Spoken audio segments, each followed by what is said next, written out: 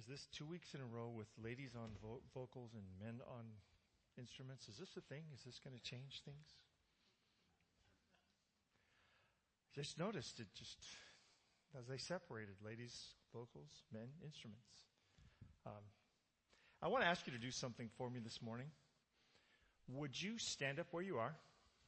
I know you were asked to stand earlier. I'm not sure all of you are capable, but those of you who are, stand where you are. Would you now just look around? Just look around. Those are other people present. It's been a while. If you're at home standing, those faces are probably pretty familiar to you, but you may not know all the faces that are around you. Would you turn around as comfortable as you are from where you are and greet and say hello and wave and shake your hands at them in some manner that will let them know that you're waving? Somebody wave at Daryl. He's all by himself over there.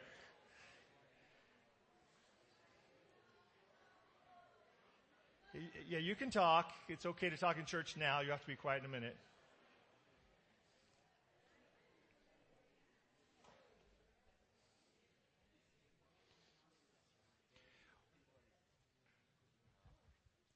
People in the back are the first ones to say, yeah, it's time to sit down now. They're all wanting the ones in the front to sit down so they can see. Well, I hope you feel like you're welcome here and that you got to know somebody's face at least in the last few minutes. We've lost track of each other quite a bit, and so I'm just glad to see us get a chance to touch, at least in some way, those who are around us. Those of you who are at home, we look forward to seeing you when we can. And till then, we are grateful that you're joining us online. There are a couple hundred different views each week watch. So we assume that's, between 200 and 400 people that are watching with you on a Sabbath between now and, what's interesting, it goes between now and whenever they get up on Sabbath morning to watch those 200 to kind of catch up. Usually 80 or 100 are at the same time you are, and then a few more catch up as the day goes by, and we pick up a few people during the week. But all of you who are out there online, we are grateful for you as well. And again, look forward to seeing you present. And if you are far flung, if you're in Costa Rica or Iceland or Iowa, would you just send us a little note? You can email us at gracesofthepoint.org and just let us know you're out there so we can get a chance to figure out who all we are now. What I want to talk to you a little bit about today is as a second installment of what we talked about last week. We talked about flexing your thankfulness muscle, that it only can grow with use, right? You need to see that thing get stronger. There are several ways in which that works. One of the things about this, one of the important things about this is that it does become habitual when you do it. It also becomes habitual when you don't do it. So, you know how you've sat on the couch and watched your belly grow before? That's a habit. And things grow when you get real still. They're not always the things you want, but they do grow. Things shift around when you sit still. You know, you used to have all that weight that was up here, fellas, and now it's kind of gone down here. You used to have that, 29 waist. You would have to go into that section where only the skinny, really tough guys went and get your 29, 30-inch waist pants. And now you've kind of drifted over to the middle-aged man section. You know that section between 36 and 46, that section? You're over in that. That's because what used to be up here, gravity has won and it has fallen. That's what happens with inactivity. Gravity sort of takes over and things move around for you. With activity, with the movement of yourself, things move around too. And you can recover your waist. It can be found. It's still there. It's just got a nice fluffy covering over it. It can be found. Those of you who have kept it into your 50s and 60s, bless you. We all hate you, but we bless you. Bless you. Just kidding. Kind of. But I want to remind you that all things in life that are left undone also become habits. And if you don't say thank you, it also becomes a habit. You go through the grocery store line, somebody goes and helps you out, and maybe they even help you with something difficult. You know, you wrote a check, and so you've held up the entire line for the last 5 minutes, and they're still smiling at you when you're done. If you just turn and walk, it builds the habit of not really thinking about the other person and not really being grateful for that other person. And, you know, if you could stop for a sec and just say thank you. It is, listen carefully to this, it is a kingdom activity. In a messed up world, to say thank you is a statement different from the rest of the world. And believers, people who have big reasons to be thankful, need to be little thank you lights all over the place, where you just go through and you say thank you. Oh, by the way, one of those great things we think is awesome when we're thankful to pay for all the people in line or just the person behind us at the coffee shop drive-up window or whatever. I found out from one of the folks who works at the coffee shop that they hate that, because then they have to keep up with who gave them money and who, because what ends up happening is a chain reaction. You help the person behind you, who helps the person behind them, who helps the person behind them. And then there are 10 minutes of trying to remember what you gave them to pay that person. It just becomes a difficulty for them. So I don't know what you do. Just give them a big tip.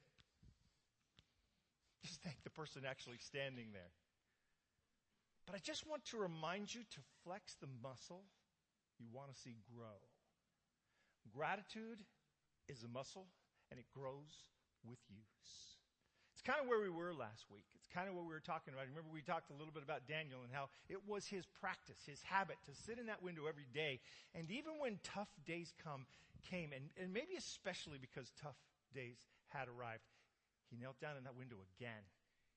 He turned as he was called by Solomon, and he faced Jerusalem, and he prayed as he had done for now probably 60 or 65 years.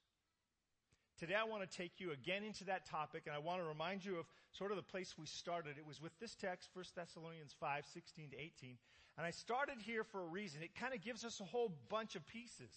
First, rejoice always, pray without ceasing, and everything give thanks, for this is the will of God in Christ Jesus for you. Can we start with the last phrase? Can you read the last phrase with me? It starts out with the word for. You got that phrase? You see it up there? Okay, so read it with me. You look up there, I'm going to look up there. For this is the will of God in Christ Jesus for you. Okay, it's been a while since you've been here, so this is what we do sometimes. We talk out loud, and we do this together. So we're going to do it again. We're going to start with the word for again. For this is the will of God in Christ Jesus for you. One more time. For this is the will of God in Christ Jesus for you. Notice that he is telling us something very specific about the previous three short statements. Rejoice always is the will of God in Christ Jesus for you. Rejoice always is the will of God in Christ Jesus for you. Pray without ceasing. Pray without ceasing. Make prayer just like breathing. It's happening all the time in your life. You're just praying all the time. You see somebody stopped on the side of the road, and your first response is, Lord, please take care of them. Please bless them. You see somebody fly by you at 100 miles an hour in traffic, and you don't just scream at them and wave at them inappropriately. You say, Lord, please take care of that person who's driving down the road, because they're endangering themselves and a bunch of other people. And you just start thinking in terms of prayer all the time. You go through that grocery line, you've written the check, and now there are 20 people standing behind you 6 feet apart, and they're clear to the back of the aisle. And so you now look back at the aisle behind you and say, Lord, please bless those people who are waiting in line, and help them not to be too angry about the fact that I wrote a check. And you just start getting in the practice of reaching out to God on behalf of the world around you, because we spend a lot of time reaching out to God only on behalf of ourselves and our family. Praying without ceasing brings us into the realm of prayer for the whole of the people around us. We're making, and please understand this, it doesn't feel sometimes, especially when you pray for someone you're walking by, pray for somebody you're driving past, pray for somebody you don't know in the store, it doesn't feel like you're doing anything. Right? It just feels like you're talking. But it makes a kingdom difference. Remember what prayer is. Prayer is the key in the hand of faith that unlocks heaven's storehouse. Prayer is the key that opens a locked storehouse of blessings for the people around you. It's not just for us. Interceding for each other and for other people unlocks the storehouse for them as well. If you don't believe that, why would you pray for God to care for or bless someone? If it doesn't make a difference, it's just babble. But if it does make a difference, the difference it makes is the kingdom difference. It brings God into an equation where he wasn't before because the other person wasn't praying for themselves.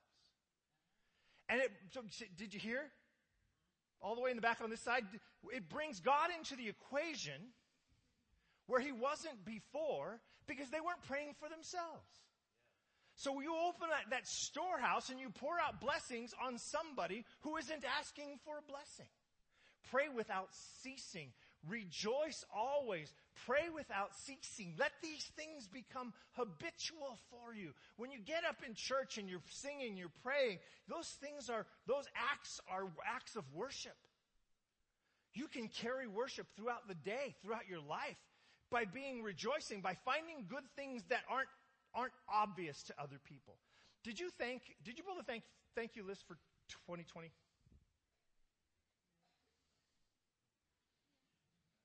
A couple of us did. I know, I just heard a voice over there.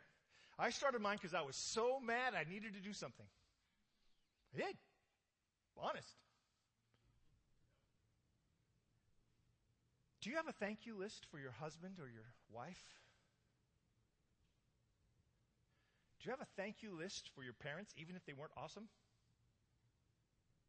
Their biology got you here. It may be the only thing on the list, but it's a list. It's a start. Do you have a thank you list for where you are, where you live? Do you have a thank you list for your boss? Do you have a thank you list for the tough things that are going on right now in your life? These processes, these things begin to change who we are. Rejoice always.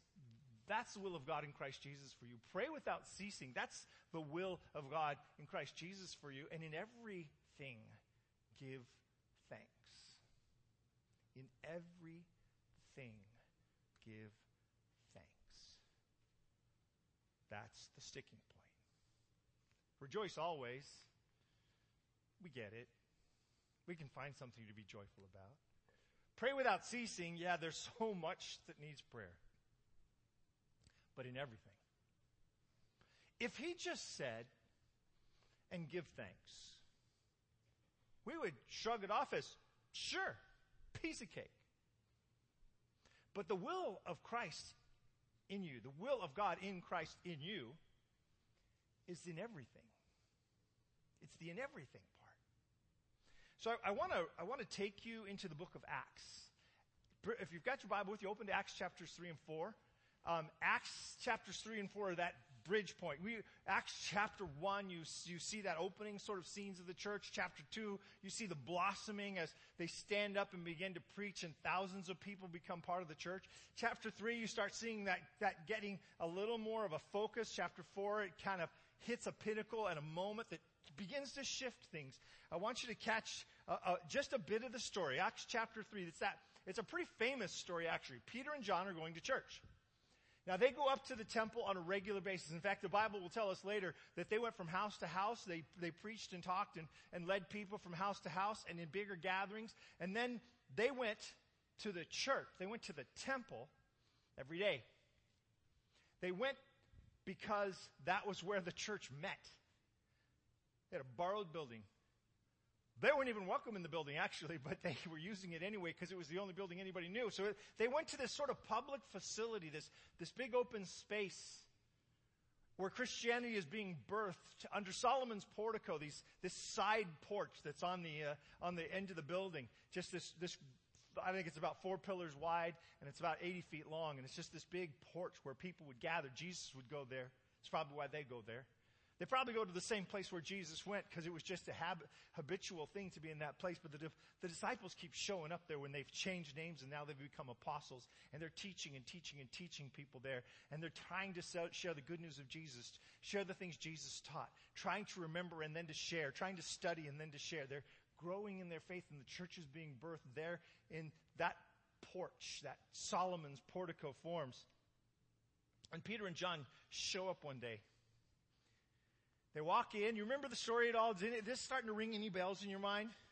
It's a story where they walk in and there's a man there. He's apparently been there the whole time. They've been coming in and out with Jesus, and Jesus has neglected this poor guy all this time. 40 years this guy's been having problems. Peter and John go by, and there's a man begging right there. And as they walk in, they walk by this guy, and he's asking for money. Any of you change lanes when there's somebody with a sign in your lane? Not asking, don't raise your hand, just thinking about it. He's asking for money. They're about to blow by him. They don't have any money. Peter then connects his gaze to the man. The Bible says he looked intently at him. I've heard some translations say he looked angrily at him. I don't know if that's true, but it's intense when you're looking angrily at someone. He makes the man's gaze, faces him, eye to eye, look at me kind of a gaze. And they meet. Their eyes meet. And the guy, he has good reason. He thinks, this guy's going to look at me like everybody else is ignoring me. If this guy's going to look at me, there's some money in it for me. And Peter doesn't give him money. He says, silver and gold I have none, but what I have, I'll give unto you. In the name of Jesus Christ, get up. Remember the story. Got the story in your head. If you don't remember the story, you got the picture in your head. Guy gets up, 40 years crippled, gets up. And the Bible says, leaping and jumping, he goes into the temple. He goes into the temple with them, goes to Solomon's portico, and they're standing in the midst of all these people. There's this sermon. These people are coming to run because they've seen the guy out there. They've gotten past him before. They've handed him money once in a while. They've ignored him because they didn't have any or because they didn't want to give him any. It's been a guy they've gone by, especially those who routinely come through that door. And now they go to find this guy standing there still, leaping and jumping and praising God for what's just happened to him. You know, holding his leg up, showing people, look, pulling his skirts up, look. Peter seizes the moment and begins to preach. This didn't happen because of us. This happened because of Jesus. This man that you rejected and this man that you allowed to be killed and then voted for him to be killed, this man was resurrected. In the power and authority of the man who is alive today, we spoke to this man. And by faith in Jesus, he was made whole. And here he stands before you as a testimony of Jesus' authority and Jesus' power. It could happen to you too. Chapter 4.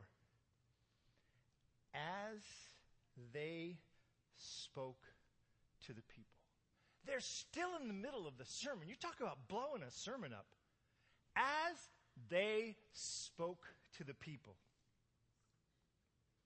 The priests, the captains of the temple, and the Sadducees came upon them, being greatly disturbed that they taught the people and preached in Jesus the resurrection from the dead. Stop for just a moment. Sadducees don't believe in the resurrection. It's bad enough that they're preaching about this Jesus guy in the temple. They're also teaching people that they could be resurrected. What a bunch of crazy heretics these are. And they laid hands on them. It's a nice way to say they arrested them. And they laid hands on them and put them in custody until the next day, for it was already evening. Jail, overnight, we'll deal with you tomorrow. However, many of those who heard the word believed, and the number of men was about 5,000. One sermon, 5,000 people believe in Jesus because there's a guy who's been sick 40 years standing there praising God on his new feet, being thankful and rejoicing and praising God. The story goes on. They have some conversations with the Sadducees and the leaders and all of that sort of things. Here's what I want you to get, though. The church is barely born, and the leaders are already getting arrested. Could you do the everything then? If you were the church and you just found out Peter and John have been arrested with some poor guy who's had new feet for, maybe a couple hours, could you, if you were the church sitting at home then, if you were the new believers who just in chapter 2 were converted and baptized and repented and began to follow Jesus, would this new religion, would it excite you? Would it give you fear at that moment? Would you be rejoicing? Would you rejoice always? Might pray without ceasing, right? You might pick that one. Would you be giving thanks? See, this is the picture, right? This is the conflict. This is the struggle. In everything, give thanks. The story goes through, and they get into trouble, and stuff happens. And if you keep reading it, you find out that the whole rest of Acts is somebody preaches, gets arrested, gets dragged out, gets stoned, gets let down over the side of a wall to be protected. They get all kinds of trouble, and it just keeps rolling and rolling and rolling along. In fact, in this particular story, too many. Now it came to pass after these things, my bad. I'm getting ahead of myself. In this particular story, these guys end up in jail more than once. These guys end up in trouble all the time. And yet we find them rejoicing. Because they have spent time in this thankful mode before, and when even a bad thing happens, they're looking for the God thing in it. Do you have that? When even a bad thing happens, they're looking for the God thing in it. I didn't say they were looking for the good thing in it. It's a big difference, that little O. They're looking for the God thing in it. That's why I wanted to talk to you about Abraham. Because we think that these things are New Testament ideas. They're not. They're just God ideas. Do you remember the story of Abraham and his son Isaac? The child of the promise? Do you remember the story?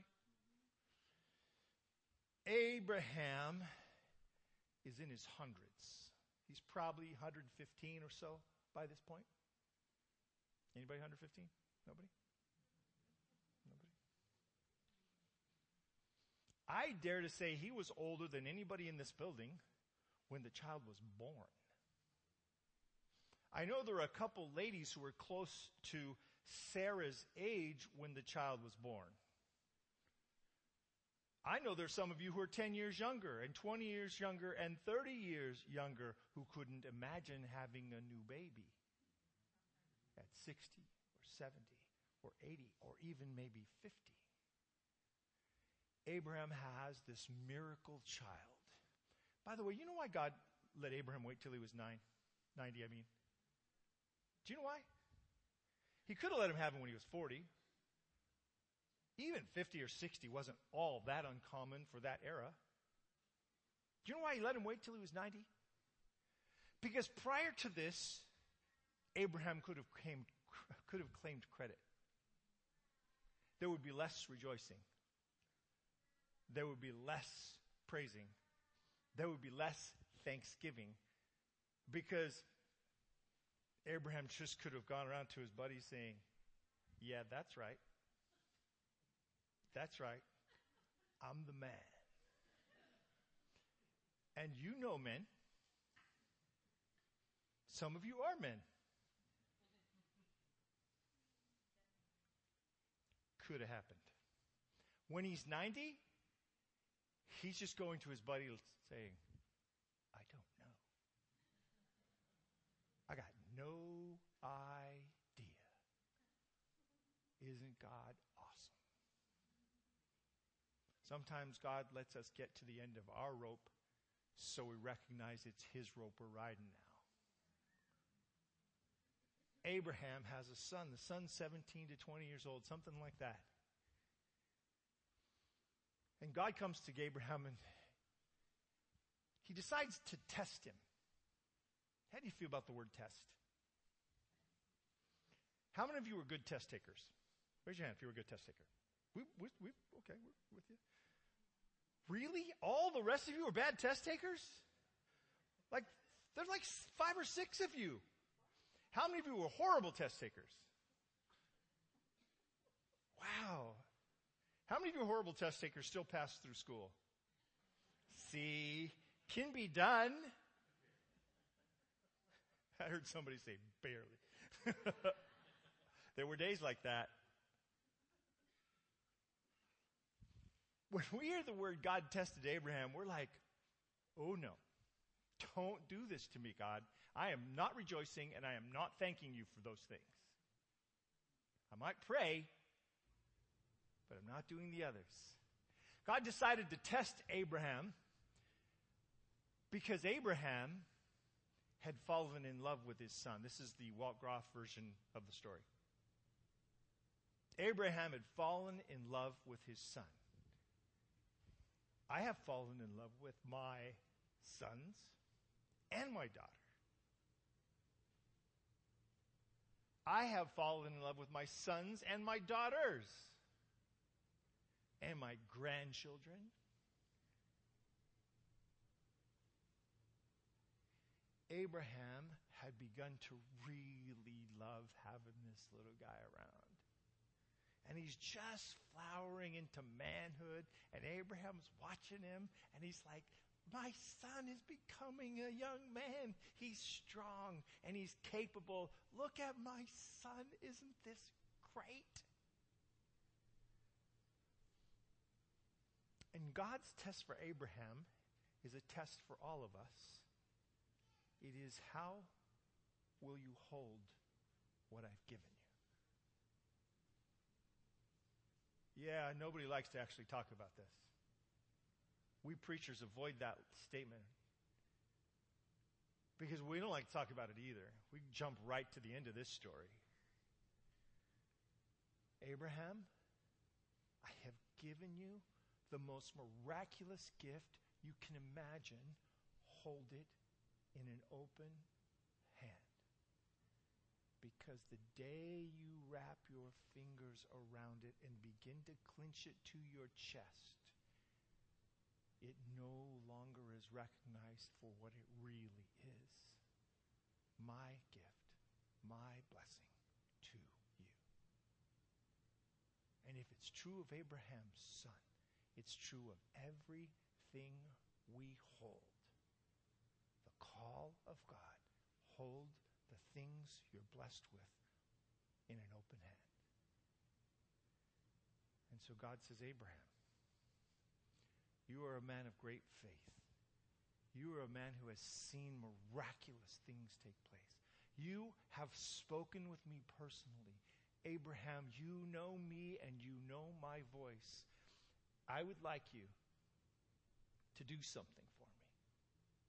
Okay, God. I trust you. I'm in.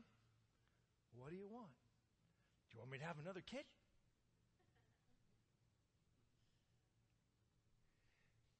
I'd like you to take your son, your only son, Isaac,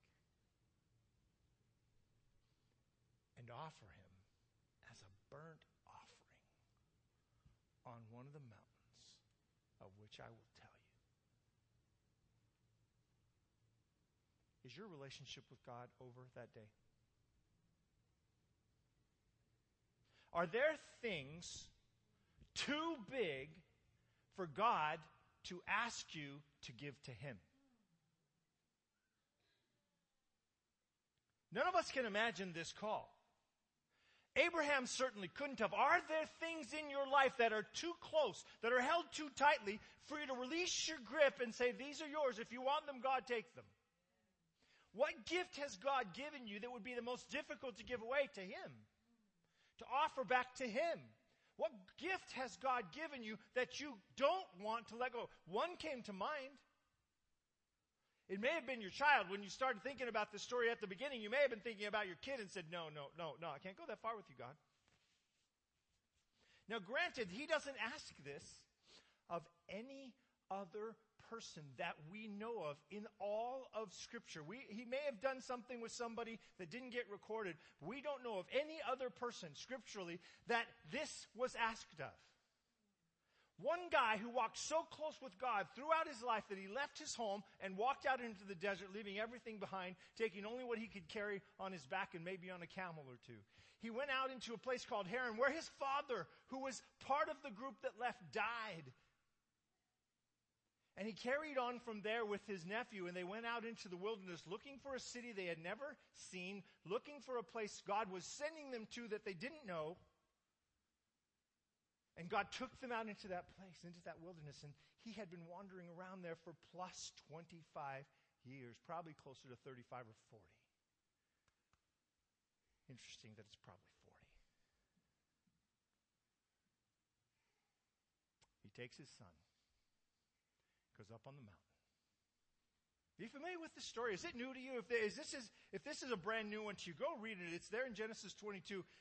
It's a mind-blowing story. He goes up on the mountain. His son says, Dad, we've got everything we need here. We got some wood. I saw you chopping it earlier. We got some fire so we can start the fire easily. We didn't bring a lamb. What's up? God will provide for himself a lamb. Hebrews tells us that Abraham's faith was in a place at that moment that he believed that if he had to kill his own son, God would resurrect him. He was ready to go all the way and trust that God would take it even then.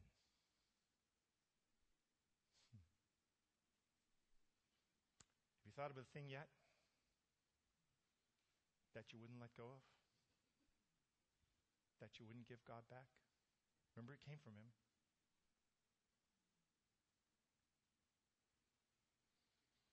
Abraham, up Mount Moriah, is supposed to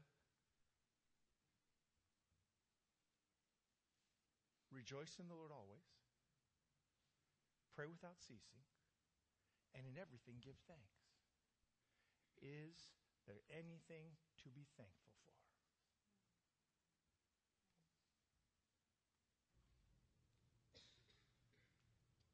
Step by step up the mountain, getting closer to the demise of his own child. Is there anything to be thankful for?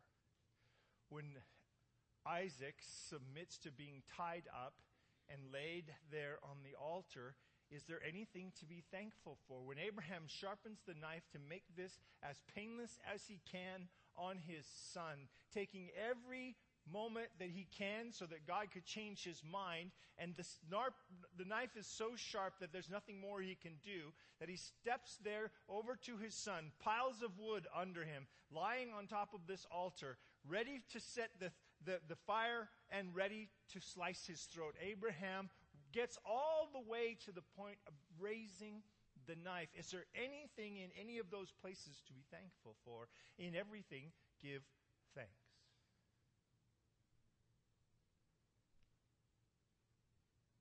Here we stand at the other end of the story. But can you imagine yourself in the middle of it? In everything, give thanks. Is it possible?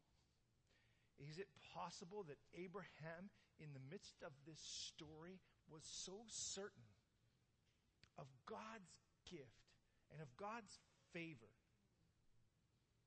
that walking up this hill, he's saying, thank you, God, for giving me this son. Even if I only get 17 years, thank you for those 17 years. Thank you that I don't know how you're going to do it, but I believe you're going to do something here. Thank you that I trust you. Thank you for all the hard things we've gone through before, because they've allowed me to trust you to get here. Are those things you think you might be able to conjure up in a difficult situation? You know when you find out? when you're in a difficult situation. I've seen family after family after family who suffered a great loss. A parent, even a child,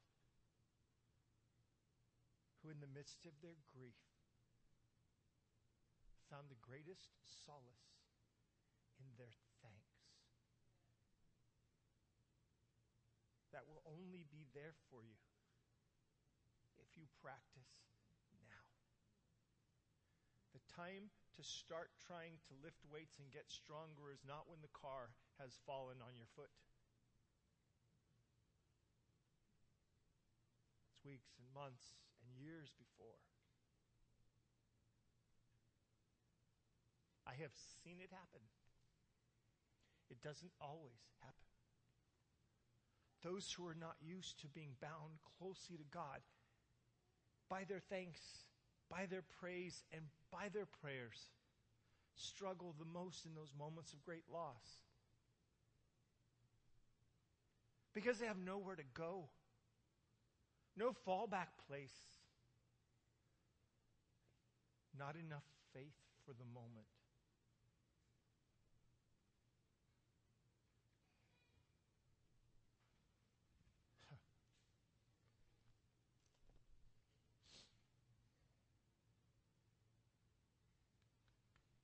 Abraham rose early in the morning so that he might get an early start. Chopped the wood, loaded the animals, got his son,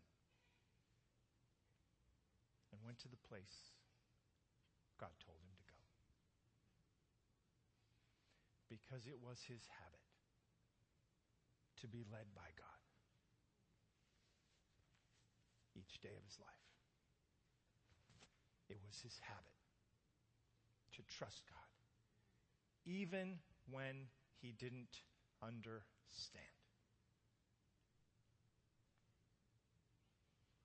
What kind of relationship did they have together?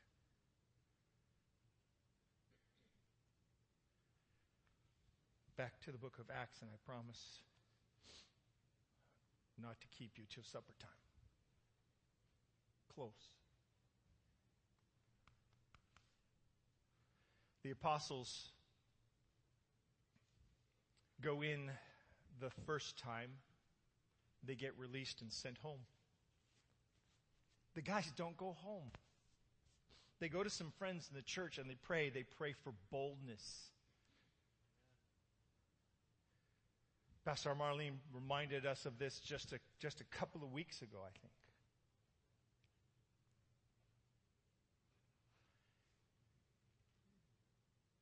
And then they go back to preach and get snatched again. When they get snatched again, they're hauled off again. They're beaten. This is the light sentence that they got beaten.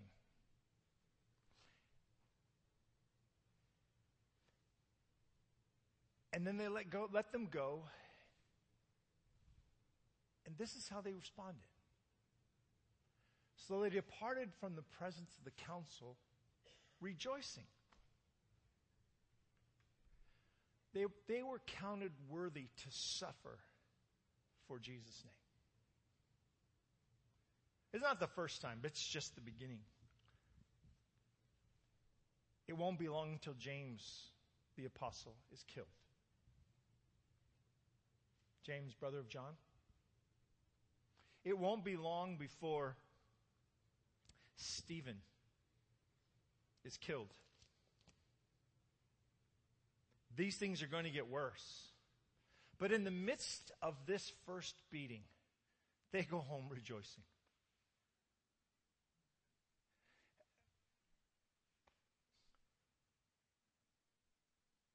Because they understand that the worst day of their lives was the day when God opened his greatest blessing on the world. They have seen their friend crucified.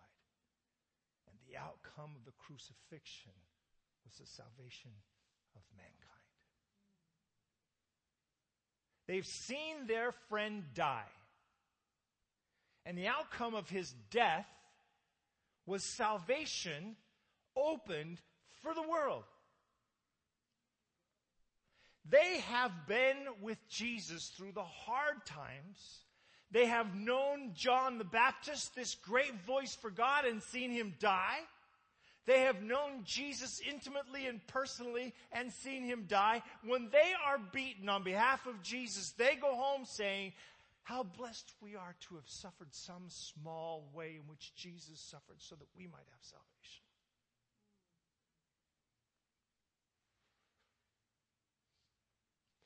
What relationship did they have and how did they get it? They had the same one Abraham had. They had a relationship built on a daily walk with God. A relationship built on acts of faith that were sometimes small and sometimes huge, but each time they kept stepping into it.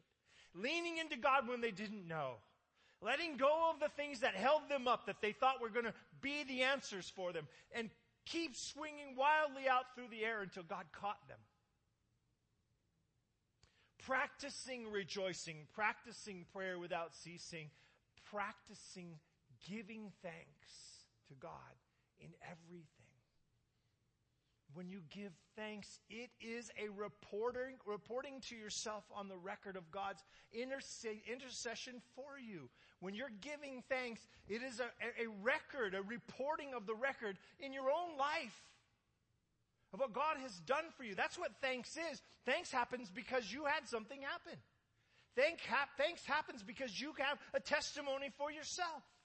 Thanks is personal testimony back to me. When I am thankful for the things of God, it is the reporting of the record of God in my life again to me. I hear myself say, thank you, God, for the blessings that you gave me. Thank you, God, for the prayer you didn't answer. Thank you for the one you did. Thank you for seeing me through for the tough times. Thank you for giving me the blessings that I've had. As those things roll off my lips, my brain records what I have experienced with God again, and that is getting deeper and deeper and deeper in my relationship. It's deepening my walk, and as my walk gets deeper, I can deal with tougher things. What happens to the church? As James dies and Stephen dies, the church scatters, and it had to feel to the apostles like the end of Christianity. It had to feel like the total destruction of what they'd been building. Thousands of people had come to know God through their preachings. Thousands upon thousands of people around and in Jerusalem, and then spreading to the neighborhoods around into Bethlehem of all places, down Mount Moriah and off into the east, all around that space. The very place where Isaac had been under the knife now was the center of Christianity, and they'd been booted out. And what happened? That's where the church was really born. For that moment, it was a Jewish thing. After that moment, it was a global thing. Philip goes off and starts talking to the Samaritans. Why? Jesus did. Peter gets called over to Caesarea and starts talking to the Romans. People end up in Antioch, in Caesarea, in Syria. And they just keep moving around and moving and spreading out. The church goes from a simple, small effort contained in the city of Jerusalem to a globally impacting force de jour. It becomes the primary actor in culture for the next 300 years. And the only thing that stops it is it joined itself to government. Wow, times don't change.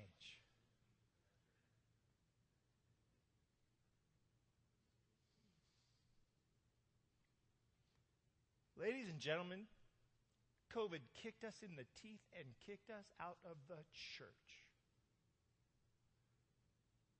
That will never change. We are stuck with cameras and lights. Hope it doesn't bother you too much.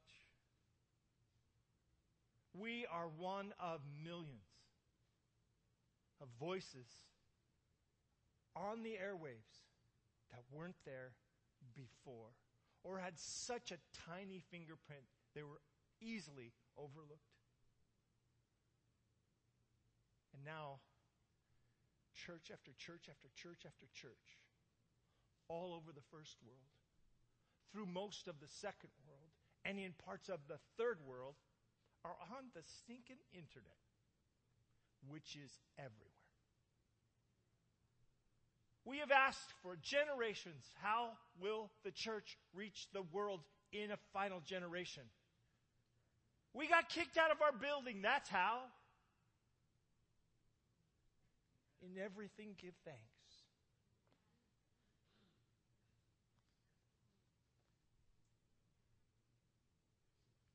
I didn't like 2020. I haven't really liked 2021. And I'm not really looking forward to 2022. But I am very thankful we got kicked out of church. And not just us. The global we. The church we. This gospel of the kingdom must be preached to every nation. Then shall the end come.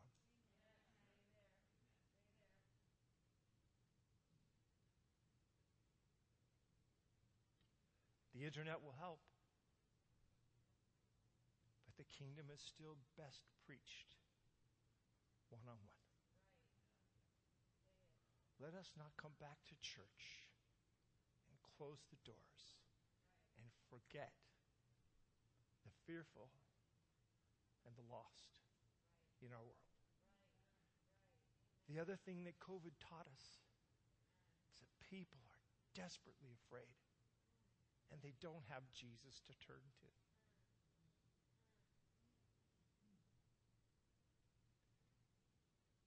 But they have you.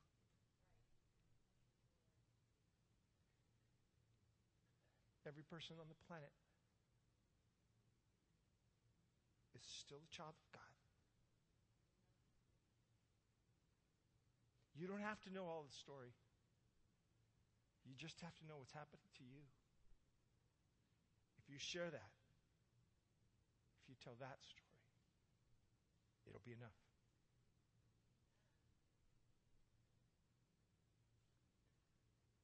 We are, of all men, most thankful. Because we live at a time when what God promised, we may see before we close our eyes. Let's pray.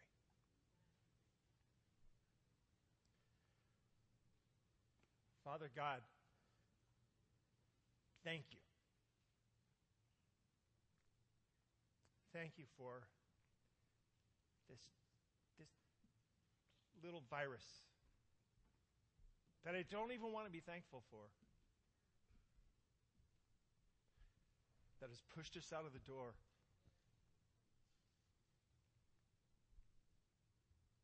And forced us into situations we didn't want to be in. Thank you that at Grace Point you had already made provision, and I'm certain for the rest of the world you have too. That before we dug the ditch, you handed us the shovel. Before you asked us to dig, you gave us what we needed.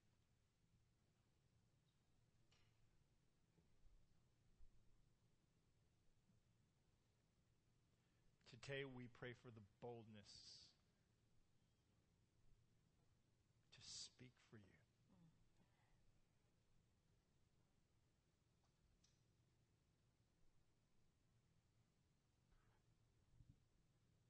To share what you have been doing for us. The reason for our hope.